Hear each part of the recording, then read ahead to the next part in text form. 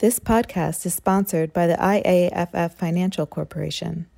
Working with Nationwide since 2003, the IAFF Financial Corporation provides IAFF members with access to deferred compensation plans, Roth 457s, post-employment health plans, and health savings accounts through the Frontline program. With over $12 billion in assets under management, this program gives our brothers and sisters choices in their financial health. Visit IAFF-FC.com for more information.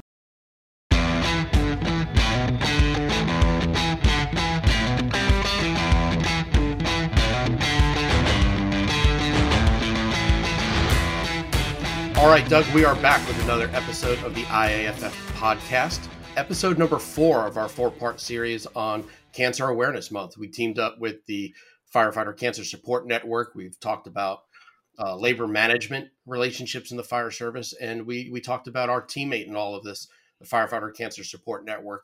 We've had a really good couple of weeks here, and today we're going to get to what I refer to and others refer to out there as the science of cancer. And we're going to talk about some of the things that are out there, common occupational cancers, best decontamination efforts, things of that nature. And we have 2 very special guests with us today.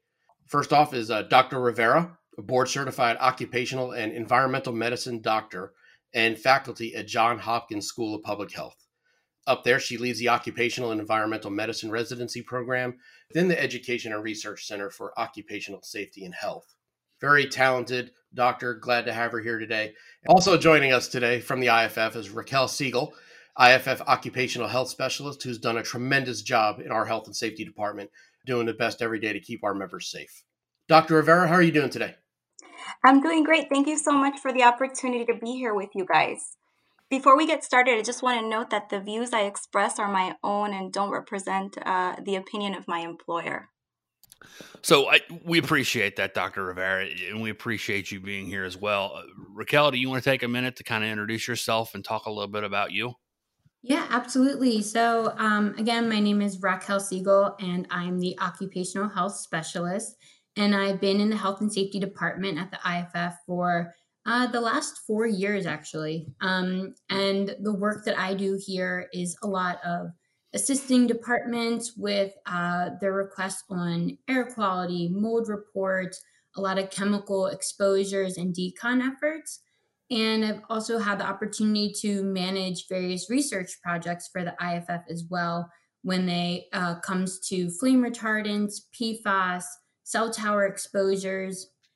And more recently, I've had the opportunity to work with the amazing team from the IAFF and from the Firefighter Cancer Support Network to put together this Firefighter Cancer Awareness Month. Raquel, thanks for that. Thanks for all the work that you've done and that our staff have done to make Firefighter Cancer Awareness Month such a success for all of our members out there in the field. Dr. Rivera, I want to ask you, let's start at the very beginning. Can you tell us, just for our listeners, kind of give us a definition and tell us what cancer exactly is? I think that's a great question. I think it's important that we have the same starting point. When we think of cancer, it's one word that we use to describe a lot of different diseases, but it refers to a pathologic process. Basically, our cells lose their ability to self-regulate. And essentially, when something goes wrong in a cell, what should happen is that if the cell is malfunctioning, it has a mechanism that it basically tells itself that it needs to kill itself off, and we call that apoptosis. That's the fancy term we use for that. In cancerous cells, they lose their ability to do that, and then what you end up with is replication of cells that are not functioning properly, and those cells will then sort of start to take over. And so when we think of cancer, what leads us to that process may look slightly different in different cells in the body. But at the end of the day, we're really talking about sort of a mechanism and not necessarily a specific disease that can be applied to every single body system. So cancer really is the process not so much the end disease. Do I understand that correctly? Yeah, it's really the final common pathway where cells lose their ability to self-regulate. So they can no longer stop replicating even if they're not functioning properly. So the bad cells replicate as fast or faster than the good cells. Not necessarily faster, but they're not able to stop replicating. So then they're malfunctioning, and then they spread and take over, so that essentially, you end up with an inability of that organ to be able to do what it's supposed to do. How does that link to firefighters and link to our occupation? We understand what cancer is now, but how does it link to firefighters specifically? Yeah, that's a great question. So when I was in medical school, I remember there was used to have these like small groups. We called them practice of medicine breakout groups. And there was a faculty member there that would say, in the beginning, you were born and you were given, a set of genes, if you will, right? And those are the things that we can't control, right? But as you grew up, you were exposed to different things in your environment. And the interplay between your genetic material and the things that you're exposed to has the opportunity, if you will, to lead to the development of, disease processes in some cases, or to the lack of, those disease processes. So, you could, develop you could have very healthy outcomes, or you could have sort of unhealthy outcomes, if you will. And so when you put somebody in an environment where they're exposed to known cancer-causing chemicals or agents, or, different people may have different terms. But at the end of the day, these things that are in our environment that can contribute to the development of cancer, then you increase the risk that that individual will develop that cancer. And some of us may be more likely to develop certain cancers because of the genetic material we're born with. With firefighters' genetic makeup, as they're walking into the toxic situations that they walk into, that obviously creates the perfect storm to generate cancer, if I'm correct here. I want to get into the science that supports all of that. What kind of research reports are out there, previous studies and everything that is really making that link with the genetic makeup and the toxic environments that are causing the increased rates of cancer? Yeah, so a shift away from the genetic sort of makeup, because I think, we can't control where we're born, or who we're born, what family we're born into, and all that stuff. And I don't want to kind of isolate firefighters as sort of, being different from everyone else. We're all human. But I think what makes firefighters unique is that, they're going into these situations where they're being exposed to known cancer-causing chemicals. And so that's what increases their likelihood that, one of these switches in the cells that contributes to that cell losing the ability to kill itself off if it starts malfunctioning, will be sort of turned off. Or in some cases, some of these I'll call them switches, will turn on, and it can promote the ability of that cell to do things that end up contributing to the development of cancer. So back to your question about what science is out there to support it. Well, there have been a couple of major studies that have really contributed to a better understanding of the increased risk of cancer among firefighters as compared to the general population. And I think one of the sentinel studies is the Lemasters meta-analysis. So basically, researchers looked at a lot of different small studies that on their own individually maybe weren't necessarily providing the information because they didn't sample enough people in the study, and they pulled all that information together and they analyzed that data. and they were able to show that there is a risk for firefighters to develop certain cancers more so than would be expected when you compare them to other folks who are not firefighters. Now, I know there's the studies that are out there and the great work that you're doing, and I want to translate that over into the work that the IAFF is doing. Our health and safety department is phenomenal when it comes to responding to our members' needs. Everybody in that division is top notch, doing the best they can every day. And that's why I want to bring in Raquel to talk about the IAFF's role in really taking these reports, analyzing them, and some of the things that we're working on and translating them into best practices for our members out in the field. Yeah, absolutely. So the IFF is involved in a number of research studies in varying capacities. So sometimes the IFF is actually approached about specific topics that a researcher is already working on, and these topics will benefit the IFF members. So we do get involved sometimes through funding or through advisory positions where we can assist with project development and progress as they start to really develop these studies that can actually benefit us.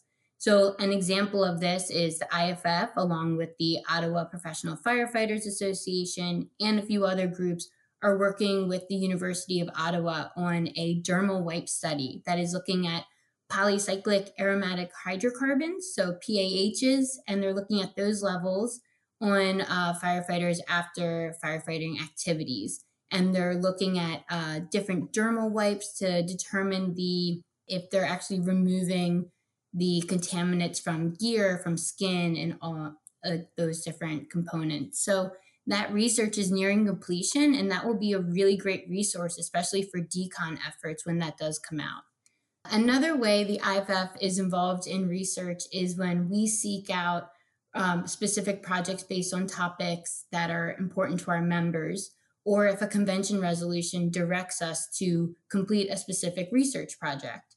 So in these situations, the IFF will actually go out and we will find researchers who are experts in those fields, and we will actually help to create the projects, design them, help with the funding or grant applications, and get those projects started and completed. So two of those studies that the IFF has really put a lot of effort into, and they're both completed at this point, are our flame retardant dust studies. So we did one in the US and one in Canada. The US one was completed in 2017, and the Canadian dust study was completed in 2019. So they're still fairly recent studies. And both of those studies included 25 stations from each country. And they evaluated flame retardants found in the dust as departments would vacuum their stations. And they were actually able to identify that the dust in fire stations was higher than residential homes. So this is showing that we are bringing flame retardants back from the fire grounds. And this is super important information for us to have as we really approach a lot of our decon efforts. So Raquel, you guys are working on a lot. If our members want to get access to these studies so they can learn more, how do they do that?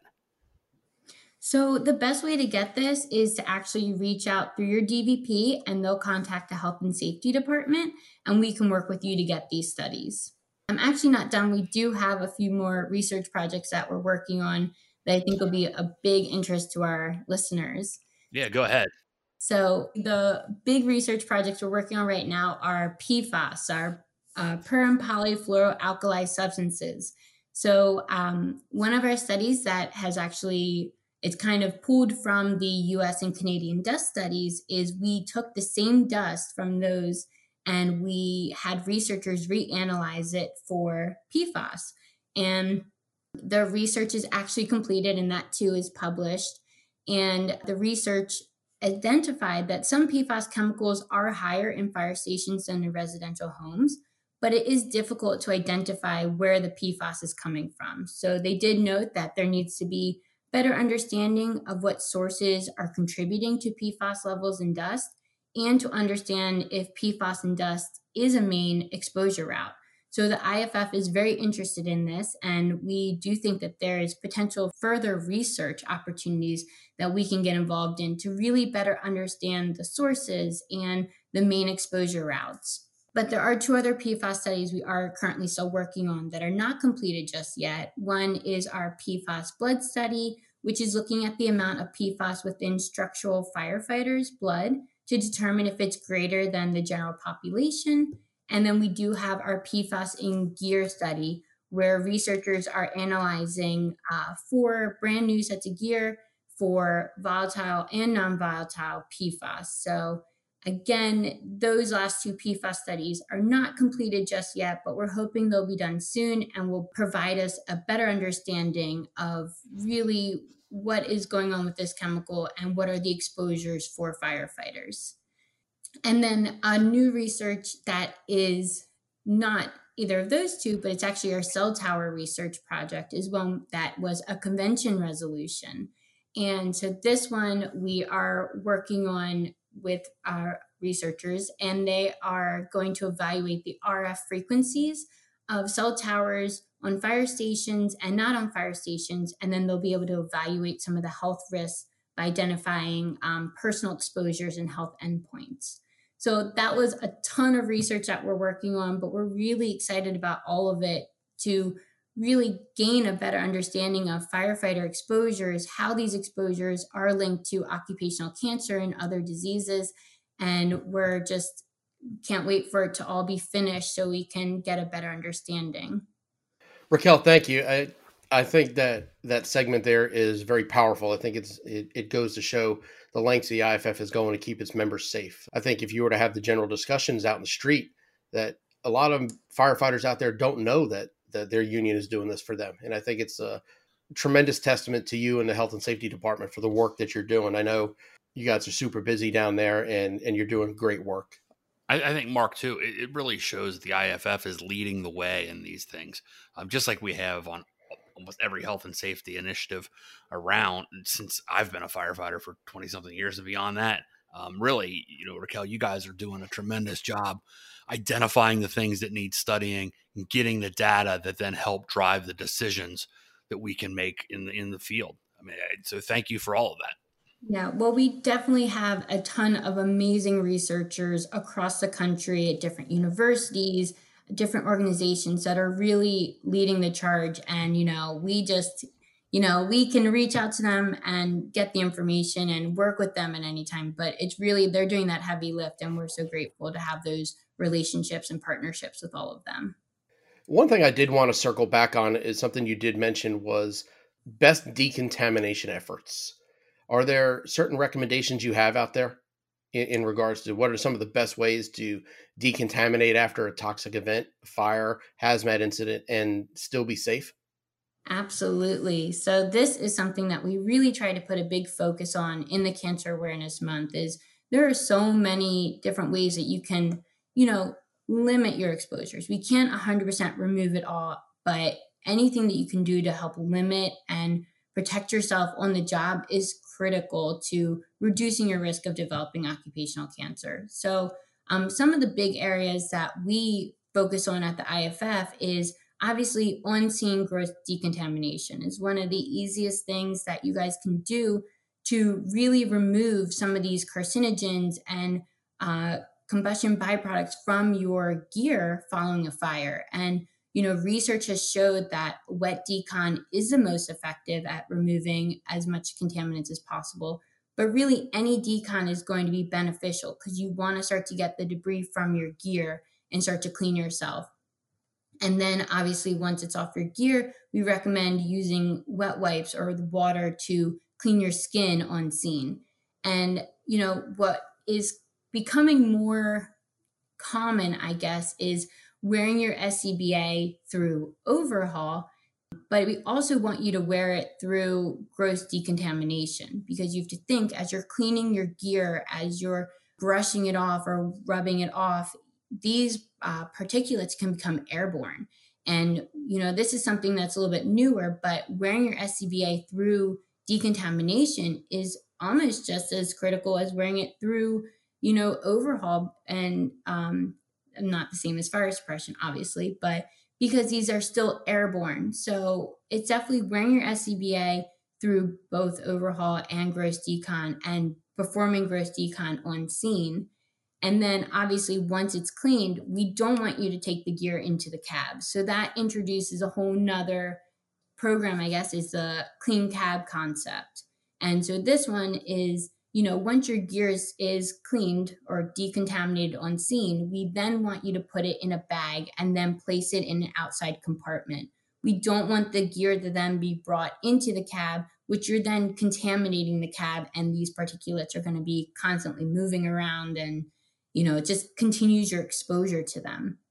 So the clean cab concept is definitely something that we're pushing a little bit more. And there's actually a fact sheet on the Cancer Awareness Month website that really talks about the whole concept in general and gives you a little bit more information on how to actually apply it to your department. Another thing is, once you are now back at the station, we highly recommend the rule of shower within an hour. So obviously when you're performing your on-scene gross decon, you are going to be using water to clean your gear, to wipe your skin, to do all of that, but it's not removing everything. So once you get back to the station, you want to shower, you want to remove as much of the contaminants from your skin as possible. So that is something that we're really pushing. Those are kind of your decon aspects, but when it comes to prevention, we also are pushing diesel exhaust extractors. I can't tell you how many departments I've spoken to where they say, oh, my diesel exhaust extractor is broken, or, oh, we forget to use it, or we just don't use it.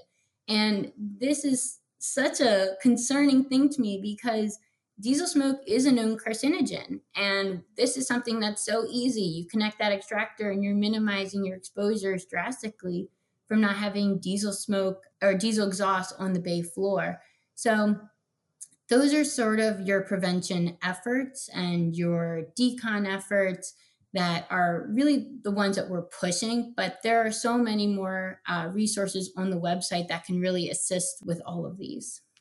Thank you, Raquel. I wanted to switch over to Dr. Rivera and talk about cancer screenings and the concerns that come with the screenings. I know there's lots of talk out there. When we get into this kind of subject, there is lots of times you see it break off into different paths where people have different ideas that think they work. In this case, we have things like saunas, cancer sniffing dogs, things of that nature. Dr. Rivera, take us through that and what can we depend on? What can't we depend on? Where's the science or lack of science for that part? Yeah, that's a great question. So I don't know if you've heard of the idiom separating the wheat from the chaff. There's a lot of stuff out there, but not all of it is going to be equally helpful to our firefighting community or for any of our communities, really, for that matter. We spend a lot of time thinking through risk and benefit of any test as a medical professional. You learn really early on that any test that you do is not 100% reliable, right? So there's always going to be a risk with ordering a test on a patient. And so researchers have spent decades studying ways to screen for any number of diseases. I mean, look at the example of lung cancer. Okay. We used to think that chest x-rays could maybe detect lung cancer masses early enough to treat them before the cancer spread. But we don't use chest x-rays, right, to screen people for lung cancer. It took a long time before we could determine an appropriate screening test. And part of what played into, why we don't use chest x-rays to screen people for lung cancer was because we realized that we were learning that some of these people had the disease earlier, but there weren't necessarily any treatments that could change the outcome.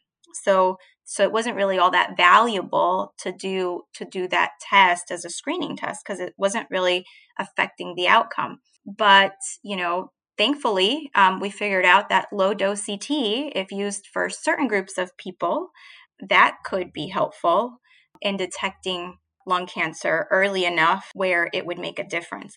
So So I think that when we think about screening, while it's attractive and we all want to know, right? Well, most of us want to know if we have something, we want to know early enough so that we can keep it from, becoming something worse, and hopefully, prolong life and mitigate the risk of disability that comes from disease.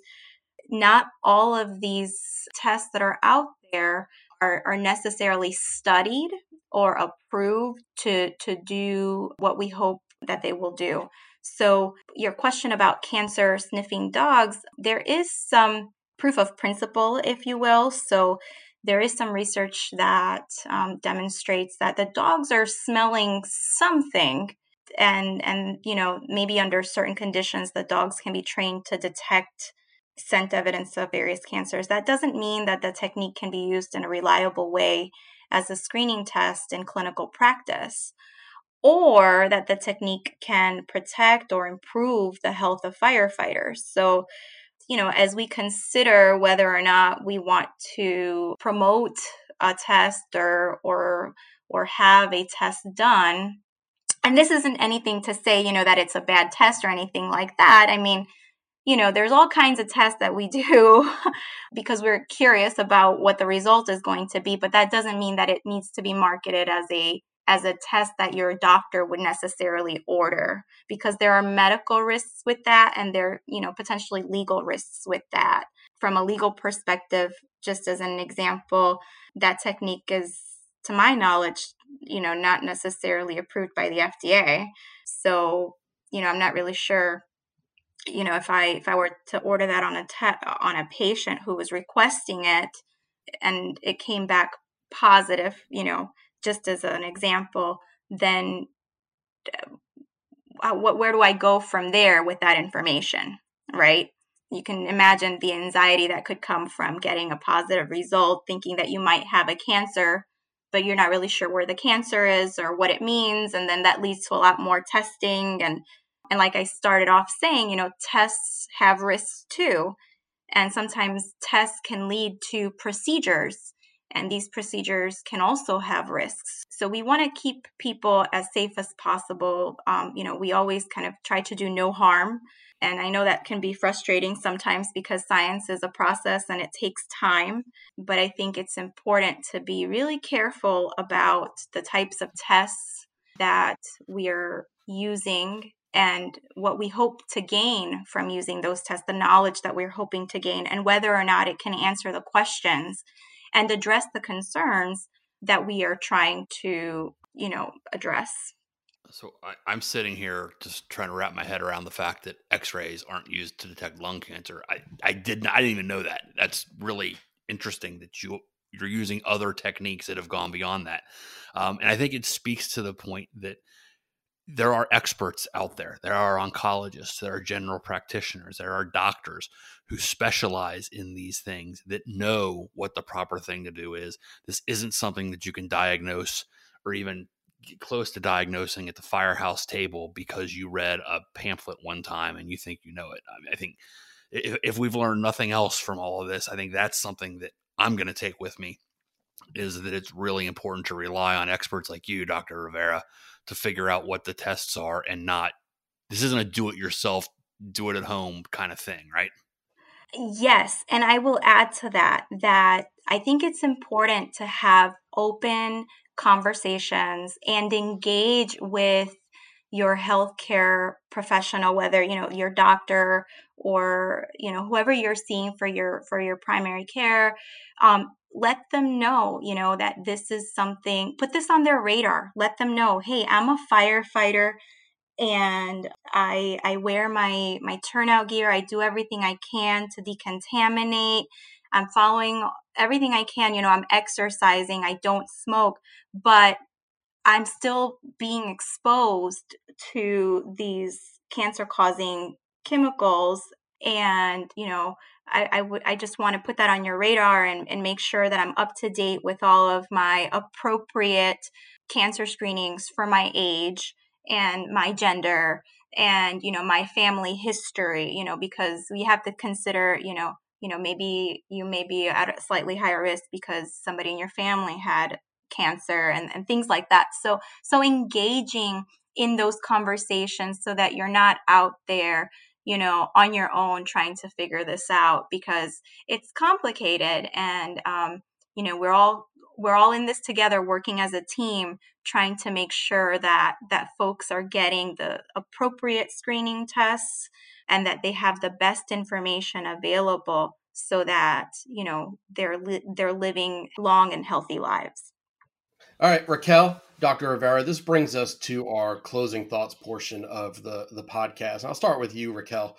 What are some final thoughts that you have on the work that you're doing, the benefits that you're providing to members, and Cancer Awareness Month, the whole program, and cancer in the fire service down the road? What are your thoughts?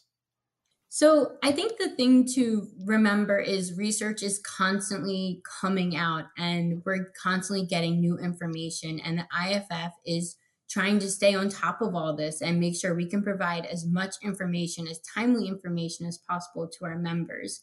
Other than that, I mean, the IFF is a resource for all of your questions and concerns. We are here to help. We are here to dive down and find the answers for questions that you all want the answers to. So I highly recommend that you go through your local presence, you go through your DVPs, they reach out to the health and safety department, and we can try our best to find the answers to these questions. And if we don't have them, then we'll reach out to whoever the subject matter experts are, or we can think about ways to start conducting our own research projects to find those answers. So I just want to make sure that our members know that we are here and we want to assist you guys in any way possible. Dr. Rivera, if there was one salient point you could leave with our firefighters, our members on this podcast as it relates to firefighters and cancer, what would that be as we close out? So at the end of the day, and I don't want to make light of this, no one gets out alive, all right? We are all born and we're here for a certain period of time, and inevitably, eventually, we're going to meet our maker, if you will. I don't want anyone to walk away from this podcast and think, oh my gosh, I'm a firefighter, I'm going to get cancer, because that is certainly not the point that I hope that folks take away from this. I think the biggest point is knowing that you are at slightly higher risk and that there are steps that you can take to engage with your healthcare team to make sure that you're doing everything you can to control the things that you can control in this process. So, making sure that you're staying active, that you're not gaining extra weight, that you're not smoking or chewing tobacco or excessively drinking, doing everything you can. You're living a clean, healthy life, right? And you're taking all these steps so that you reduce those risks that come from the profession that you have.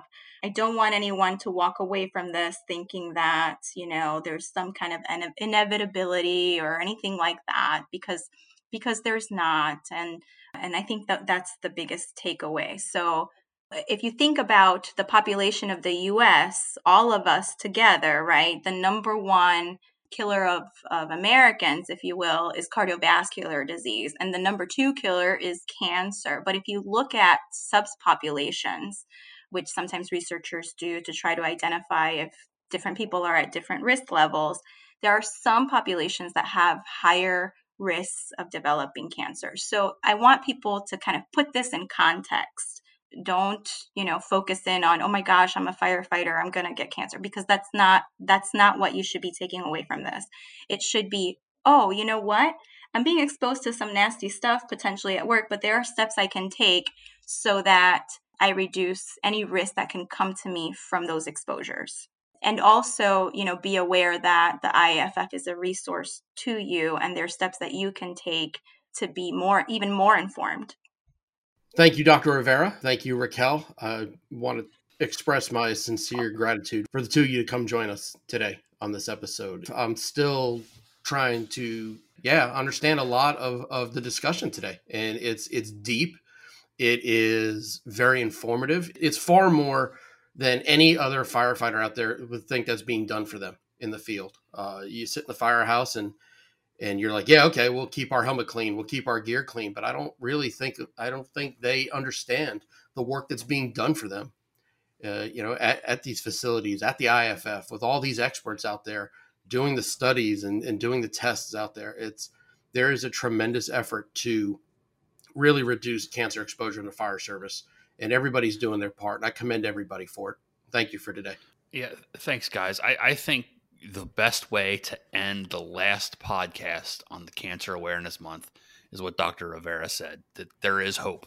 It's not a predetermined outcome that firefighters are going to get cancer, that doing the right things, taking the right precautions, living clean, taking care of your gear, taking care of yourself, all of those things help you reduce your chances.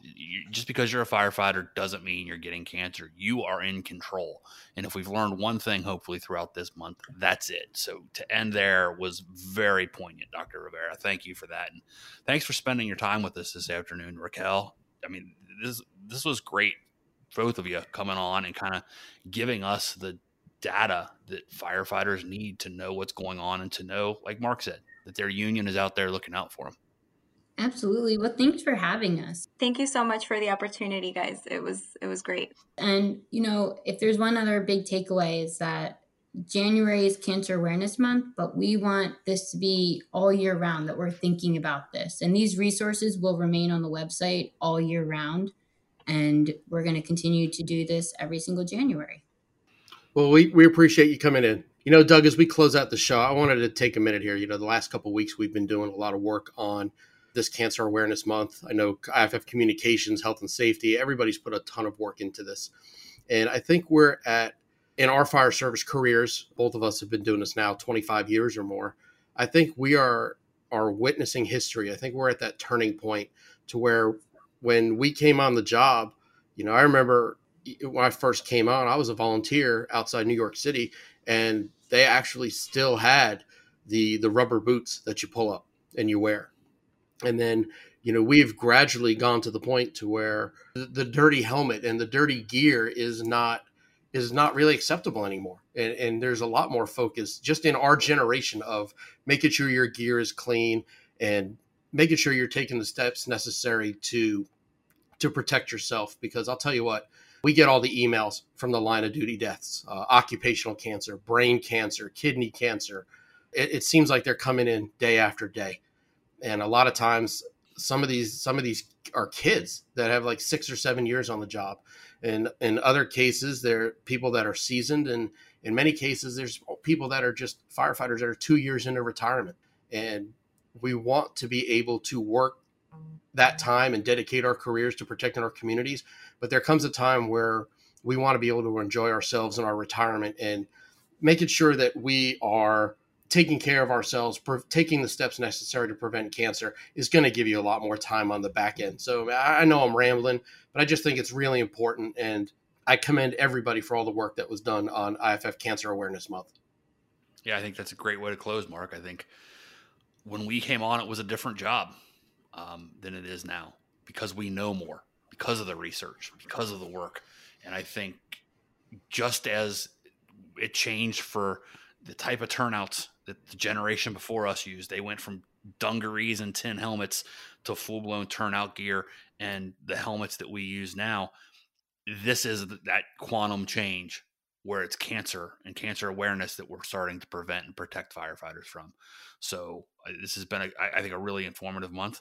I appreciate, you in hosting these podcasts with me. I appreciate all of our guests coming on, all the work that the IAFF has done.